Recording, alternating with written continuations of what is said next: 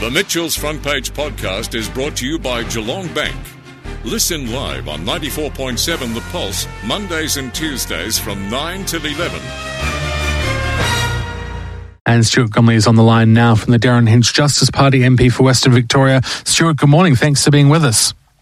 Yeah, good morning, Mitch. How you going? Good, thank you. It's a very interesting place, the Legislative Council, on these few occasions when you do have the very contentious legislation that comes before you, and I suppose anything can happen. Yeah, absolutely. Anything can and usually does happen, and we saw that last week with the return of Adam Somyurek to the fold when we were talking about the pandemic legislation, and the cat amongst the pigeons that threw was quite interesting, and to be part of it all, it is quite an interesting chamber, that's for sure. So what's the situation there now? I believe the government's in negotiations. Have they been wining and dining you to try and get you on side with this legislation? I wish they were wining and dining, but they're not, unfortunately. But they did find my mobile number when Mr. Somyurek returned, and they gave me a call just to see where we were sitting and how what we were thinking about the legislation, which is quite ironic, really, because if it wasn't for Mr. Somyurek returning to Parliament, then we probably wouldn't be in these discussions. So I suppose I've got to thank him in that regard. But it just goes to show you that from the very beginning, the government chose to negotiate with 3 crossbenchers only, 3 out of the 12. So that was Medic, Ratnam and Patton. So by shutting out the rest of the crossbench has really, caused them to be in this position right now. So it was terrible politics, I suppose, from the very beginning. The bill itself is a bad bill. It's 90-odd amendments have been put up. 60-odd QCs have said it's a bad bill. The Ombudsman said it's a bad bill. The Law Institute of Victoria says it's a bad bill. It's just, poorly drafted. And the lack of consultation was really, and I said it before, it really was a slap in the face for democracy and for the rest of us crossbench who are supposed to be there representing the community. The Premier last week at his media conference, which I'm sure you would have seen, he talked about the Legislative Council because he was being asked questions about it by the journalists, and he said, well, we always work with the crossbench, we always negotiate with MPs. Has that been your experience, that the government's been in that constant communication, which is what I think the Premier was alluding to on Thursday? No, they don't always negotiate and work with the crossbench. They always negotiate with some of the crossbench, but not all of the crossbench, and that distinction needs to be made. Like I said, there are 3 that are part of their discussions, have been since March, whereas the rest of the crossbench have been excluded from those conversations up until last week when the government realised that they may lose the bill based on Mr. Somyurek's vote. Did I see you in a media conference suggesting that you only found out about this legislation online via social media like the rest of us? Yeah, absolutely. Yeah, absolutely. It was a couple of weeks ago, and we were keeping tabs as we do on certain media sort of things, and I was actually engaged in a meeting at the time with other non-government members. And it became apparent that the bill was up and available and being debated. That was the first time that I'd heard about it. That I'd seen the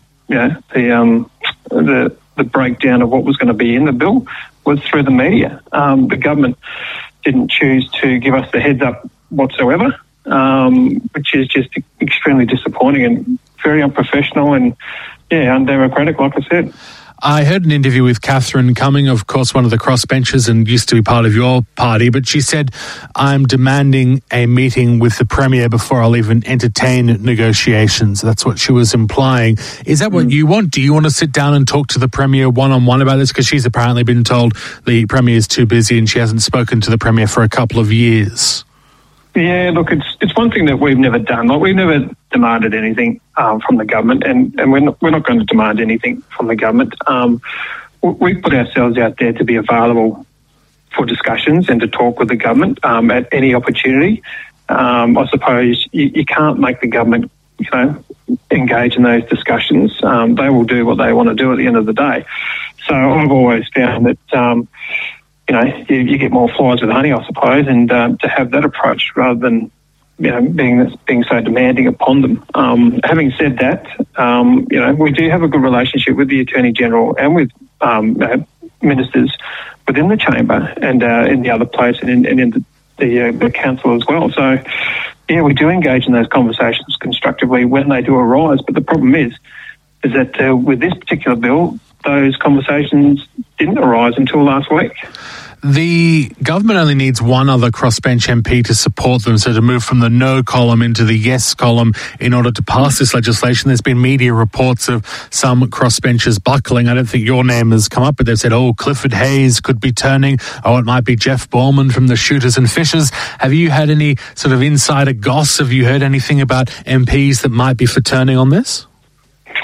From what I've heard, everyone's sticking pretty firm to their original decision, but that said, I can't speak on behalf of them and what discussions they're having with the government. But I'm pretty certain that Mr. Borman would more than likely remain in the no column. Mr. Hayes, I'm not too sure about. In previous voting, has indicated that he could be available to swing to the other side, I suppose. But it all depends on what the government what the government proposes to begin with, and if that satisfies Mr. Hayes's concerns with the bill. But I can tell you from the outset that I've told this to the Attorney General that it's this bill needs to be scrapped and redrafted for us to have any interest in it. Can you explain what your main concerns are with it? Because you've mentioned that a number of legal professionals have come out in opposition to it. You've mentioned that you want, or the crossbench wants, different amendments passed. But in a nutshell, for the people listening, why are you against this bill? Because if you listen to some commentators and even MPs, if you're against this bill, you must be of the extreme far right. Yeah, well, that's certainly not me. Our main concerns are the excessive detention power, the unlimited extensions with no time limits, the fact that the Premier can call a pandemic at any time, even when there isn't a pandemic in Victoria, the limited oversight, like I said, with current proposal. The current proposal is to have an oversight committee which is government heavy. What's the point of doing that? And the fact that, we're still waiting on things like air purifiers in schools. And I made this point, we've got air purifiers in Parliament, believe it or not, in the chamber, which is a massive place. And yet we've got them there, but schools are still waiting to see air purifiers. So there's just, things just aren't working with the current bill. And we're still in the midst of a pandemic as well. We are yet to review the current legislation. How do we know what's gone right, what's gone wrong with the current legislation when we're still in the middle of it all? So I don't understand how they can draft new legislation without going through the old legislation first of all to find out what worked and what didn't. Have a proper inquiry into it and then work out the best way forward through new legislation. Catherine Cummings said, I think, that she was opposed to excluding people who weren't vaccinated. So in other words, she's against this bill in principle. You could redraft it, but as long as it says people who aren't vaccinated are excluded from the vaccinated economy, she'll be against it. Are you coming at it from a similar perspective, or you just want to tidy some things up to have a few more checks and balances on if another lockdown is called or if there's more restrictions put in? Yeah, you've got to tidy things up to ensure that everybody is in for the opportunity to work and also engage in the community in a safe manner. There are people out there that can't be vaccinated for various medical reasons. So how do they go about, gaining employment or, engaging in meaningful activities within the community? It's something that really needs to be considered because you've got to balance it up between the safety of, everybody, the community, especially the vulnerable aged and children in our community. But you've also got to weigh it up in the fact that, there are people out there that have the right to work and have the right to, to go about their usual business. If they are unvaccinated, how do you work around that?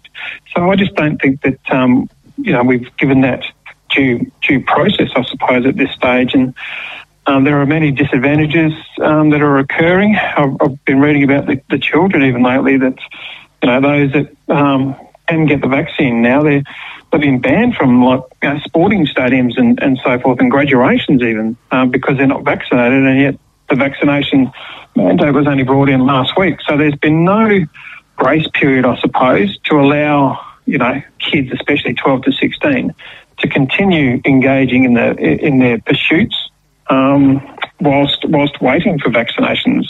So there's just so many things wrong with the current situation, Mitch, and I don't have the answers. I don't propose to have the answers, but I just think that pushing legislation through at this stage is the wrong thing to do. What's been the engagement like with your office? Because there's been a lot of talk about the conduct of some of the protesters, which has been absolutely disgraceful, and I condemn it once again. Has there been more interest in people coming to your office, talking to your staff about this legislation than other legislation, or have you found it's exactly the same as any other bill? If one thing this bill has really made people, for good or bad, engage in the political system. I think a lot more people are aware of how politics and how bills and legislation works now, which is probably a good thing to know that process. But we haven't had the issues, the threats, the violence that other officers have had, and we also, we'll call that out and have called it out before, and we'll continue to call it out that, don't bring ropes and gallows to protests. Bring your placards, bring your chants. Everybody has the right to protest. That's fine, but leave the violence at home and the threats at home. And nobody wants that in any walk of life, despite political differences. You just don't see that happening. But we haven't had any of that negative behaviour directed towards us, but we have had an incredible amount, talking thousands upon thousands of emails. We've had hundreds of phone calls. We've had visits to the electorate office that we otherwise would not have had without this bill. So, yes, it is really triggering a lot of people at the moment to engage in politics. Do we need more security for MPs and their families in the wake of some of the things and allegations that we've seen? Oh, I think so, and I think it should be made available to those MPs and officers that put their hand up and that may be in a position to, be in a vulnerable position. Personally, like I said, without having those threats or anything directed towards us, I probably wouldn't myself. But there are certainly other MPs and other officers I think that would benefit greatly from it. Have you had late nights in the Legislative Council going through this legislation line by line, which has happened with other contentious bills, or is that still to come? Is that something you're expecting ahead? Well, we were expecting it last week, but the government adjourned debate off. We were entirely expecting to have it that late night, and which was interesting in itself because on the Tuesday, they deemed it to be an urgent bill that had to be debated and put through and passed. And then, of course, what happened was that Adam Sonrick popped his head up and all of a sudden this urgent bill is not so urgent. And they need to have time to, consult on the bill. So, there's another sort of smoke screen that's hanging around. I'd imagine next sitting week will be the late one.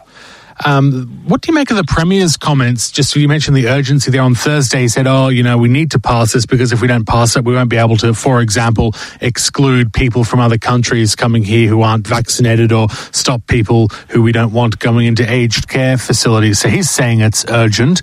And I suppose by implication, he's sort of blaming you guys, the crossbench, for holding it up. Well, the state of emergency ends mid-December. So there is a fair bit of time to go before that ends. And I suppose if this bill doesn't pass, then they'll just have to bring the state of emergency back before Parliament to have it extended like they've done previously. So, the world's not going to fall in. There are ways around it. But in terms of this particular bill passing, we hope it doesn't. Now, this is the last time that we're talking for this year, and it's already been a bit of a marathon session, but it's just been such a contentious bit of legislation that's generated so much interest. Yeah. I thought it was important we focus on it. But when we look back at 2022, I suppose what have been some of the highlights for you? Clearly, it will be a year remembered for COVID, for lockdowns, for perhaps a year where we hoped it was going to be better, but it wasn't. But I know there's been a few other things that have come before your party that you've focused on throughout this year. Yeah, it's been a big year for us in terms of mental health, in particular, given COVID and so forth, and advocating for mental health. And we've always pursued avenues of how to improve, especially for emergency responders, how to improve their situation, those that are going through PTSD. And we were pleased with Yogi's Law, which I think we spoke about before with Ron Fenton, the late Ron Fenton, police officer who was shot in the head and had, terrible experiences with PTSD and many hospital visits. He was on many drugs to try to assist his condition, and it wasn't until he came across Yogi, which was a beautiful chocolate Labrador that was trained specifically in helping sufferers of PTSD with signs and symptoms, that he actually reduced his hospital visits and reduced his medications. And like Ron said, he was a lifesaver, an absolute lifesaver. So we were pleased to work with the government in ensuring that through WorkSafe, that the costs are covered. So if you've got an assistance dog, that's helping you through these times, that's been accredited and approved and ticked off, then you shouldn't have to be out of pocket to pay for vet bills, food, etc. For that particular dog, because it's your medication. If you get covered for your tablets and your hospital visits and your appointments, then you should get covered for your dog. And we were so pleased that motion passed the House, and we're working on the government to improve that further, because it's bad enough having PTSD, let alone having to go through all the hoops and hurdles and trying to get your condition not only recognised but also compensated in some way. So that was a really good one. Well, yes. Yeah, the grab and drag one was also pretty massive for us. When M. Jones brought Change.org petition before us, over 100,000 signatures, and you may remember the Jackson William case where he grabbed and dragged a nurse when she was coming back from work down a laneway, and that he was charged with unlawful assault out of all of that and nothing else, despite the fact that in our eyes it was pretty clear what he wanted to do. So we're grateful that the VLRC has taken on our recommendation that they look into a specific offence of grabbing and dragging a person rather than just unlawful assault, because we just think it's not an unlawful assault. An unlawful assault is just something that's very minor. It could be a slap in the face. It could be pushing someone in the chest. Whereas, if you're grabbing someone and dragging them into another place, then that's clearly a bit different to just a slap in the face. So that will be handed down hopefully in mid-December to determine whether or not we're going to have a separate grab and drag offence. So we've had a couple of nice, wins along the way, I suppose, and we'll keep fighting for justice and fighting for victims of crime. Well, thank you very much for being on the program this year, and thanks for being very giving of your time, and looking forward to talking to you throughout 2022 into the lead up of the election on November the 26th next year. Absolutely, mate. And, take care. All the best to you and all your listeners, and stay safe and just be kind to everyone. Thank you very much. Stuart Grimley with us there from the Derryn Hinch Justice Party MP for Western Victoria. The Mitchell's Front Page podcast is brought to you by Geelong Bank. Listen live on 94.7 The Pulse, Mondays and Tuesdays from 9 till 11. Or search for Mitchell's Front Page on Facebook, Twitter, Instagram, or wherever you get your podcasts.